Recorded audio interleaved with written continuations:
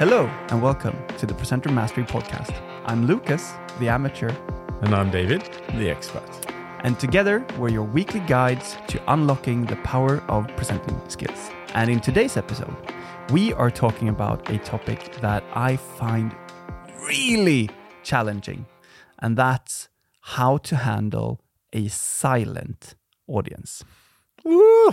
What an exciting topic you've chosen for today, Lucas. Well, I think a lot of people share that. That's horrible, right? yeah, well, basically the thing is, you're on stage, you're talking about a subject you're passionate about, you're looking out, and there is no reaction. Yeah. There's no laughing. Yeah. There's no frantic taking of notes. Mm-hmm. It's just starry eyes looking back at you. Yeah. There you go. Horrible feeling. Horrible. Yes, it can be. Yeah, depending on the way you perceive and look at it. It seems like you have an example of this. Well, yeah, You got I do. PTSD Yeah. written over your entire forehead. Well, I think I come from a background where I, for several years, stood on stage. I was singing, I was doing music. Oh, you were good. I saw a video of you that your mother sent to Oh, me. yes, and we're going to, yeah. We're going to watch that on the company Yeah, we can do that on Friday. on the Absolutely. on the 100%. day. Hmm? Yes. So I came from a background where on stage, well, when you're singing, you're playing music, usually if you're playing something good, then you get an immediate audience reaction. Yeah. And I guess in a way, when I went on to stand on stages in front of either colleagues or I was out presenting, doing lecture work on service, I kind of maybe was that was the thing that was my, what do you call it, my comparison, right? And speaking on stage and being at a rock concert, obviously it's two different things. But this is now, we're sitting here in December. We're about to have a company conference on Friday. 1 year ago, we had a company conference in the same room. And we had launched Presenter Mastery, and I was going to present how our marketing and sales funnel worked. And everything from the intricate part of how do we even decide on an ad, where do we put it, and then walking through all of the different steps. And while doing this, we had our small team of 10 sitting here, and I didn't get any reaction at all. And this was the thing that I had been working really hard on, and that we were going to be working even harder on for the upcoming year. And I started second guessing the things that I was saying. Is this interesting, or are they sitting there thinking, this shit doesn't make sense, you know? All of these questions started arising in my head. And then I know you leaned towards Alexander, our head coach in the program, and whispered something in his ear, which was just, I was so tensed up in this moment. I could see the smallest thing happening in the room. So I just stopped and like, what is it? What is not working? You know? And your answer was, well, no, we just think it's so exciting, and this is so cool. We're just so excited for this upcoming year. And where I was in my head, I was happy that you said it, but also, like, is this true? You know? You even doubted that? Yes, basically, because and I think the big pain for me is speaking in front of people that are just non-reactive. Yeah. And why are they non-reactive? I mean, you've been in situations exactly the same, I guess. Yeah. And it could be, I understand that the subject can be super interesting, or it's very intricate, and it's hard, a lot of information to take in. So you're just sitting there being fed information. Yeah. And then it's hard to be expressive. And I didn't plan any raise of hands or I didn't put in a joke to get a reaction. But it just, all these things made it feel tough for me. And it's something that I'm still a little bit afraid of will happen now on Friday if I do another corporate presentation. Like, how do I even go about doing it right? You know, but I understand that it's all in my head, Obviously it is, because well, you found it interesting, and the things that we've been doing this year have really been working. So I know that I didn't talk shit. Like it worked. This was the plan, and it's really been working. Yeah. So I shouldn't feel that way. No, but even though I do. That is true. That is true. And it comes down to our perception of success, right? And to make that clear to everyone, we'll just ask ourselves, what is the perception of success in life, right? Based on Western standards. Success in life, based on Western standards, is that you live in a house, you have kids, you got a functioning marriage, you earn money, you got a nice car, and your kids are in activities or something like that. Like there's a definition of Western success. But when that door closes and they don't see you, is your marriage happy? Do you feel good? Are you in a good space? Are you a happy person? Why isn't that a measurement of success? Because the person outside doesn't see that. The person sees what's possible to see. But what's more important, is it more important to have all those visual factors of success, or is it more important to be satisfied and happy with your partner, with your life, mental state-wise? I'd argue the second, because I lived in a depression for so long. I had everything a success would define me to have, like cool sports cars, massive house, money to spend. That wasn't success. That was the Western version of success. I was successful. I was as far as from successful in my head as I could be. I was the saddest person alive, I felt like. It's kind of success on a paper, but life isn't a paper. Life is real. Yeah, there you go. And this is the same thing. So we have been brainwashed by society to define success in a particular way. When it comes to presentations, we've been either brainwashed, and it doesn't have to even be, it can even be like one instance, one bad presentation you had in 9th grade when you were 14. That single thing could be defined as brainwashing. That single thing set your definition of success for a presentation. So what is the definition of success for a presentation in the average human being? Like if we perceive successful presentations, what are we expecting from the audience? Well, some sort of reaction. So reaction? Yeah. Okay, so you'd say reaction. Any kind of reaction that you'd like? As a measurement of success of the presentation. Okay, yeah. Yes. What is the definition of the, again, maybe then, the Western version of success from an audience? Well, applause. Applause, reaction. What else? A bit of laughter. Bit of laughter, not bad. Yeah, okay. You should put that in. Note-taking. Ooh, note-taking. Okay. All right. Yeah, and a high five afterwards. Well, then that's after them, but we're talking about what's happening there and then. So if you deliver a presentation now on Friday, and people are taking notes and they're applauding you. I have a lot of rules from my presentation. I hear it. They're laughing, and they're showing reactions. Then you're good. Okay.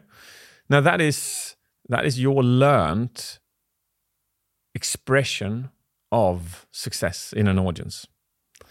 And mine was very, very similar. I had the same kind of learned impression of what success from an audience is. But I have met so many audiences, and I can just say that's not true. That is just, and there's various things. Like one thing that affects it is, what do you do as an audience member if what you are hearing is so mind-blowing that you're even forgetting to react? You're just consuming what's being said. I've had that happen to me a number of times, and I'm like, why am I getting no reaction? I'm doing my jokes and not really laughing. I'm doing exercises, but I don't get the sound. I'm not getting the emotional reaction I was expecting. But when they come up after, they go like, and I've honestly had people then say this to me. They look at me and they go like, I I don't even know where I was. I was so involved in your presentation, I forgot that I was even in the room. Okay? No reaction. Absolutely silent audience. So that's one version, which you need to accept that if there's 100 people there, you may have 40 which are just baffled by your delivery, your content, to such an extent that they forget that they're there and therefore they don't react. So that's one of the reasons. Culturally, I went to Singapore, and to me this was a horrible experience because I went up on stage. There were 600 people sitting in the audience, and there was like a majority from particular Asian countries. And I delivered my keynote, and I didn't get any reaction in my attention grabber. I usually do. And then I did a bunch of spices. I usually get a laughter. I usually get response. And my expectation of their appreciation was just wrong because I got nothing. So my solution to this was to dial up my game. So I was all over the stage. I was doing full-out role play, hardcore synchronicity. I was hitting oxytocin, so I felt myself cry. I went down on stage on my knees. I was freaking amazing, man. But nothing helped. And I left that stage, and I'm like, I traveled to Singapore. I did this. I got no reaction. And I stood there, and then a person came up, another person, another person, another person. And after a while, there was a queue of about 30, 40 people. And they were mesmerized. Their comments of admiration was just insane. But from their cultural perspective, when I asked them, they said that we don't show emotions publicly, maybe like you're used to. So imagine now that you have 100 people, 40 are just baffled by you. Maybe 5 or 10 of them are culturally, or even more. Like, that's not, we live in Sweden, right? A lot of Swedes, when you ask them, how was Christmas? They go, well, it was okay. We're trained to not show emotion. So you could literally have not just particular people from particular parts of Asia, which maybe by culture have trained not to show emotion in public, but you have Swedes to do that as well. You have British people that do that. So you have 40 there, baffled by how amazing you are. You have 30 which don't show emotion because they've never done that. Their parents didn't show them how to do it. So you got a bunch of those. So there are various reasons to why people behave in the way that they do. And an exciting thing with audiences is that it's always down to the collective force of it, right? So if you have an audience where they find it's you, I've found this particular in certain companies where you had a boss who's recruited a particular kind of people. And then you can get them laughing so easily. Like in MLM, you know what that is? Of multi-level marketing. Yeah. Though the people that attend to those events are usually the people who have an easy time showing emotion for some reason. Every single such event, the expectation of their appreciation will be absolute reaction. You'd love to be there, man. There will be applause. There will be laughter. There will be amazing reactions. So what I want to come down to is this, that it's it's just an incorrectly set expectation. Exactly as success in life isn't about the money or the car or the wife or the man. And success in a presentation isn't about gaining laughter and getting reactions and getting people to take notes because you don't know where they are, their headspace. Maybe 1 or 2 of them had a bunny that died that morning. How much can you ask from them? Huh? Yeah. Can't ask too much. No. They'll be tired. They'll be a bit unfocused. It's not on you. So yeah, it's... So the conclusion of that then is this. The only true measurement of success is, did you enjoy yourself? Because if you enjoyed yourself, and if you were happy in your presentation, if you leave and you go like, damn, I had fun. damn, I got to try that skill, I got to try that spice, and I got to do that interaction with them. And that's your measurement of success. Did you have fun? It is very, very, very, very likely that they had fun as well. True. Yeah, if my entire presentation is built upon that I need to get reactions in the way that I'm expecting in my head, then that will be harder than just focusing on having fun, delivering what I truly believe is interesting and important, and the things that I just it's a very clear difference within the feeling inside me and from what I'm thinking of doing on Friday, just having fun with it instead of just. I think I'm like a lot of people. I do have a lot of performance issues in my mind where I expect a lot of things from myself, and then I also deliver on those promises. I need to because those are the rules I've set for myself. But it's also easy to lose track of what I'm doing. Not in the sense of like unfocused, but just being so focused on getting that reaction that if I don't get it, then that's a failure. Yeah. And that's very hard. By definition. Yeah, absolutely. I agree. And I hear you, man. And it's just a question of trying new things. So try that on Friday. Yeah. Just go in there and you have fun. Because if you have fun, you laugh, right? True. If you have fun, you'll do role play.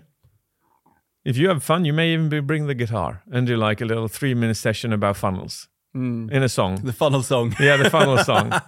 Would you have fun doing that? Maybe not. I think you would. I could have fun, but there's that performance part. You enjoy entertaining. But every single time, we always say that in Presenter Mastery, that the closest relative to performance is anxiety. Because as soon as you feel that you don't perform, you won't go to like a lesser level of performance. No, you'll shoot straight off to anxiety, anxiousness. Yeah. And that will impact your performance massively. True. But fun can't take that away from you. Like, what would happen then? What would be the effect if you don't have fun? What will happen? You won't get anxiety. You won't have anxiousness. You'll just be bored. Yeah. So just have more fun then. True. Yeah. Oh, interesting. Yeah, but definitely need to focus more on having fun and less on the performance. Yeah. Or the bunny technique. What is the bunny technique? Yeah. You look out into the audience and you ask yourself, wonder whose bunny died today. Because you don't know, literally, do you? You have no idea. Yeah. Well, it's my bunny died this morning. My family's bunny died. Oh, yeah. I didn't pressure you to say that. You know? No, it's all right. It's all right. But I like the new technique I just came up with, the bunny technique. Because I think it's interesting, to ask yourself, because you think you got these ideas about people's behaviors based on their facial expressions. It's never true. I've done this for 20 years, like when people come up, you can have the most strained person sitting there with no facial expression and looks like they want to kill you, and they come up after and you're like, that was amazing. That was great. I don't know how many times that happens to me. You cannot tell. No, but it is very true that just looking at a person, you will never know what they ate for breakfast. No. You will not know what route they took to work or whatever happened in their life. It's just impossible. So what goes on inside another human's mind is just their stuff. Yeah. And I can control the things that I feel, the things that I think about myself, and how that I allow it to affect my performance. Yeah. Or if having fun instead of just performing. Yeah. Yeah, exactly. I like that focus. We talk about focus questions, right? Focus questions in the PDC model, presenter and delivering content. In presenter, it's about mindset, and within mindset, there's something called focus questions. And a focus question we often bring up as an example is where you ask yourself what's wrong with the stuff in your room. So if you're driving your car at the moment, or if you're at the tube or wherever you are, if you look around yourself and you look for whatever's wrong around you, just Do that for 10 seconds. Like, go. What's wrong with that? What's wrong with that? What's wrong with that? Now go, what's fantastic with that? Do that for 10 seconds. Just go around. What's fantastic with that? What's fantastic with that?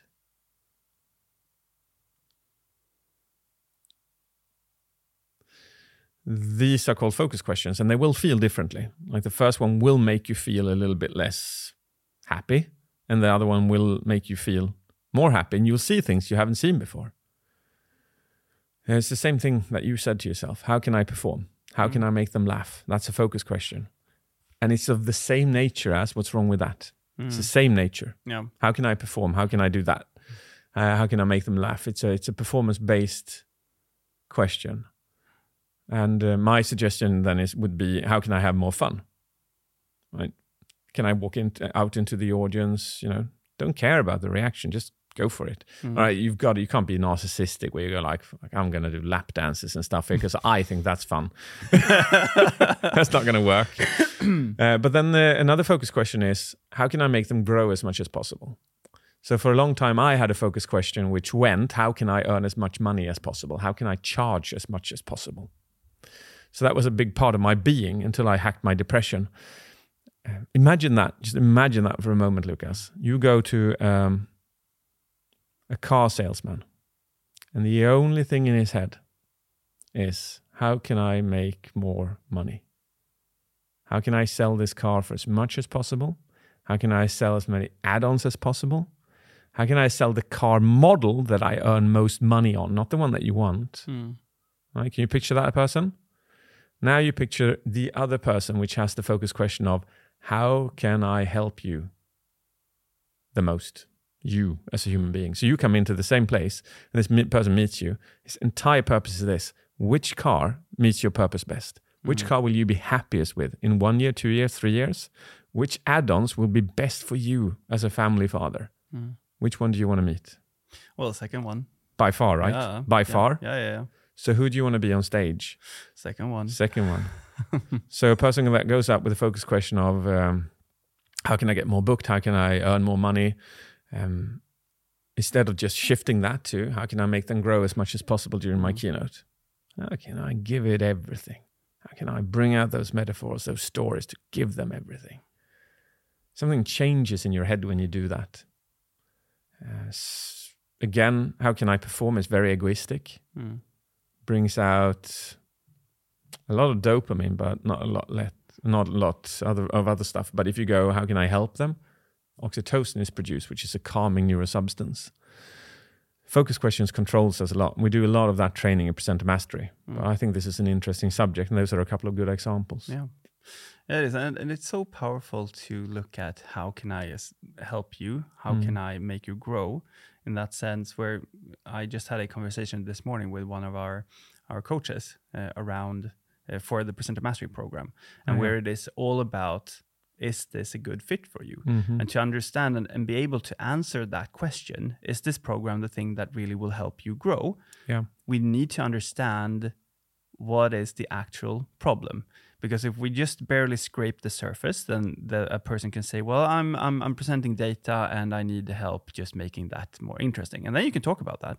But then if you don't dive down deeper, you won't understand if it's actually a time efficiency problem, a time management problem, or just maybe that they don't have an accountability partner.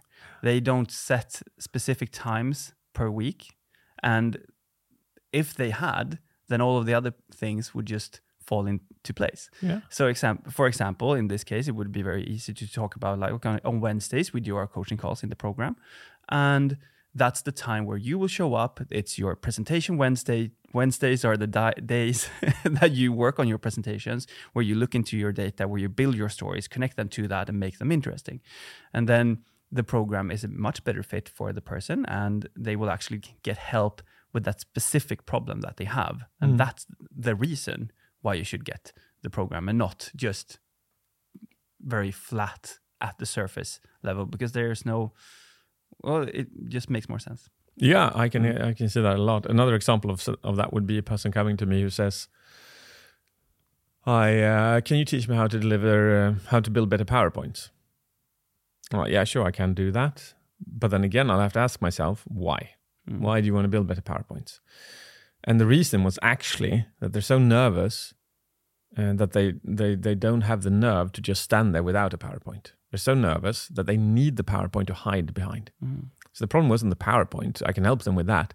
But their real problem was nerves. And if I help them with that, then they can use flip charts, whiteboards, role play, props, in your audience interaction. Boom, you got an entire new level of a presentation. But if I just gone, as you said, if our coaches would just go with a person's first instinctive need, that may not be right. Oh, question, Emil. So what do you do if the audience is not reacting to you at all? Is there any good example of when you actually got them to turn around, if they were maybe bored by a previous speaker and you came on and you uppered the mood? Yeah. Maybe talk a bit about that. Cool, yeah. Well, the technical reason could be carbon dioxide levels, right? You have to sort of intertwine the question in some way. Well, we're talking to you now. This is Emil. He's Hey, a cool Emil. technician. Hello. Yeah. He's who helps us out getting this pod out to you all. And it's a good question from Emil. Yeah, well, I guess the question that I also am thinking in my head is a silent audience really a problem? Because what you basically said was that focus on having fun and doing the things that you were hired or asked to do on stage, and that being silent might be due to cultural differences. It might be that they're just baffled by what you're saying. It might be a number of things. So is a silent audience really a problem, and should you try to tackle it? Well, from a scientific point of view, carbon dioxide levels could be like up to 1,500, 2,000 ppms. You'll have a silent audience. It doesn't matter how good you are practically, because their brains are fighting for survival, more or less. And they have to get rid of the carbon dioxide. So some rooms that I've delivered presentations in have had let's say, bad quality air that the people just didn't have the energy to have any reactions. So if I walk into a room like that, I'm like, my first priority is like, how can I fix the room quality or the air quality in this room? I had a conference actually where I did the conference, and I think it was like a 4-hour workshop. We went on for an hour, and then I went like, carbon dioxide levels are too high. And the reason I knew this, and the reason I'd learned how to know how that feels, is that I was carrying a carbon dioxide measurement device with me wherever I went. So I was documenting every. My idea was this, because I was doing so many trainings in Sweden. My idea was to document every conference I went to be able to post a top 10 list of best aired conference rooms in Sweden. That was my plan. I was going to do this over a year.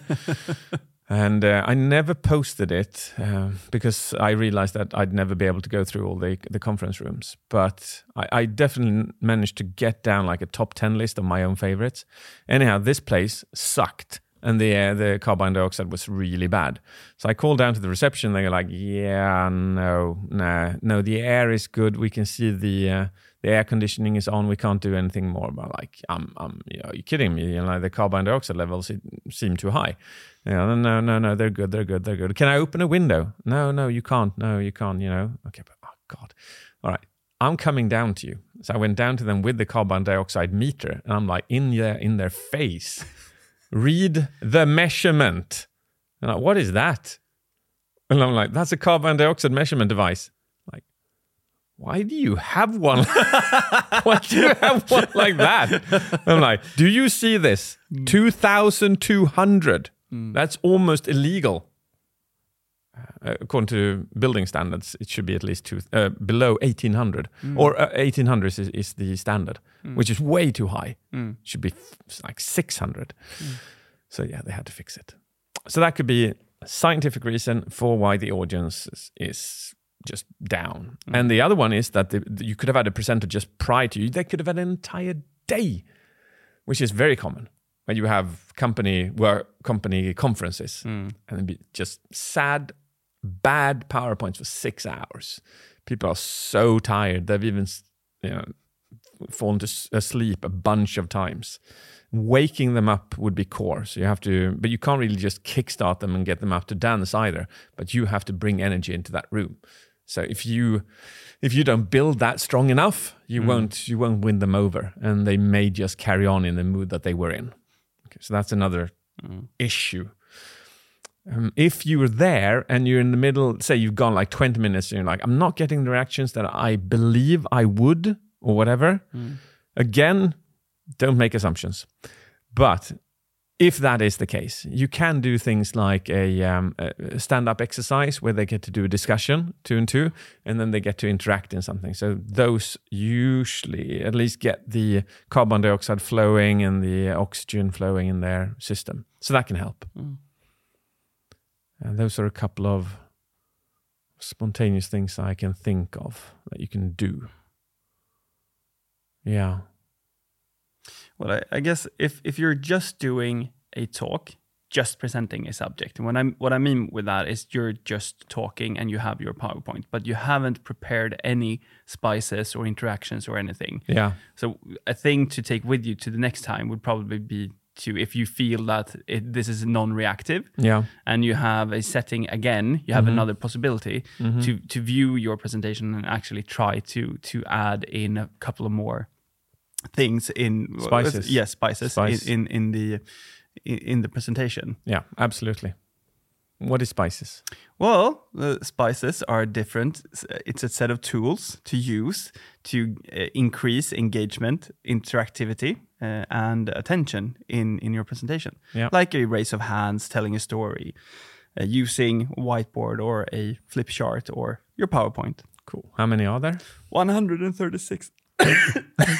Something in my throat. How many spices are there, Lucas? 136, David. That's a lot of spices. It is. And I haven't made the rules. I just read the book. All right. The book which isn't out yet. I'm writing that one day. But for now, we've just got this periodic table with 136 different variations. Yeah. Key is add those, see to that they're in there at least like every 30 seconds, every 1 minute. And you will get people who, at least then you know. I think that's what I love. As long as you spice your presentation, you know that they will be engaged if they are engaged. Yeah, well, that's the thought I had in my mind, that fine, you have a silent audience, and it can be due to all these things. Yeah. And a thing with me is I know that I'm fine if I know that I've done everything to my capability. Yeah. So if I know that I knew the subject, I didn't lose track, I didn't talk about stuff that were irrelevant or made no sense, I actually did a good job according to what I wanted to deliver. If I've done that and they were silent, I should be okay. Yeah. You know? Yeah. Yeah. But that's good. I like that. So maybe the combination in here would be see to that you've spiced it, so you created the foundation for attention and interest, and then have fun. Yeah. If you combine those two. Yeah, because in my example where we started off this conversation, I know I did not plan any spices. Yeah. I was focused on what I wanted to talk about, in what order I wanted to talk about it, and make it relevant and interesting. Yeah. But I forgot about adding spices into the conversation. Yeah. Yeah. Well, considering it's one of the most popular parts of Presenter Mastery, and you've been doing that for a year now, I'm looking forward to seeing the spices that you'll be adding, including the guitar song about funnels. The funnel song. The funnel song will be delivered on Friday. You know, it will be a 1-hour presentation on spices, and if you learn something from it, we'll see. But it will be fun. There's something I've also picked up lately in regards to this, and it's a saying that goes like this: shift expectation to appreciation. Shift expectation to appreciation. Don't expect, appreciate. And I learned that, literally 7 years ago or something like that. But I haven't started using it until this year. And it's so powerful, man.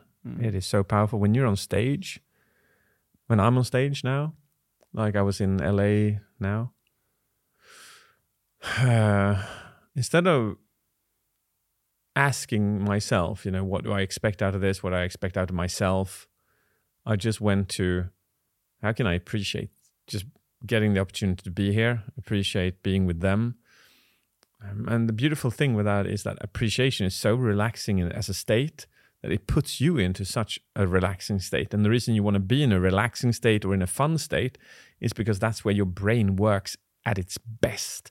That's like giving your brain 100% capacity. Here you go, brain. Function at your best. Whilst nervousness and anxiety goes, I will only give you 20% access to your brain now, because the rest will be used to pump blood into your veins and muscles in case you need to hit something. 20%. That means that we'll remove vocabulary and short-term memory. And we'll also remove saliva from your mouth. Yes, that's a great idea. Let's do that. You don't want to go there. No. Appreciation, fun, good mental states. Activate saliva in mouth again. Yes, please. Mm-hmm. All right. All right. Yeah. Thank you. Thank you. It was a good conversation. And I, for anyone listening, just if you're like me and find it hard with silent audiences, just make sure that you're having fun. Plan a couple of spices in your presentation. And if they're still silent, then maybe it's not you. Maybe it's them. Appreciate it, man. And I am sorry about the bunny. Yeah, thank you.